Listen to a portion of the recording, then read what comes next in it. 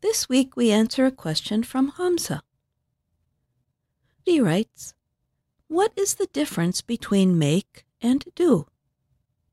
How and when should I use them?"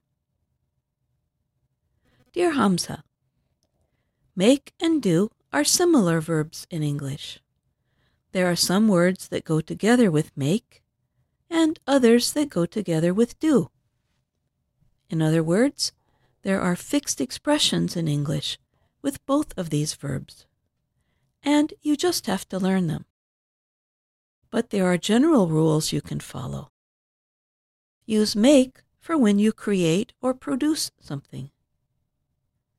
Use do for actions you must do, like jobs or work, and for general activities, especially activities you repeat often. Let's look at some examples of each verb. Here are examples of make for things we produce. These can be something you can touch, like food and drinks. I made a cake for your birthday. Please make some tea before you leave. Sometimes you cannot see or touch the thing that is created.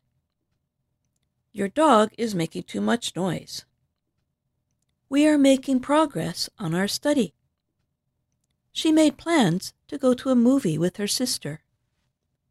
Let's look at the use of do for work or jobs. In another Ask a Teacher, we talked about the questions, what do you do? And what are you doing? Here are some examples of using do to talk about work at home. I have to do the planting every fall. Mom says, no TV until you do your homework. Another way to use do is with words like something, anything, and nothing. I did not do anything yesterday.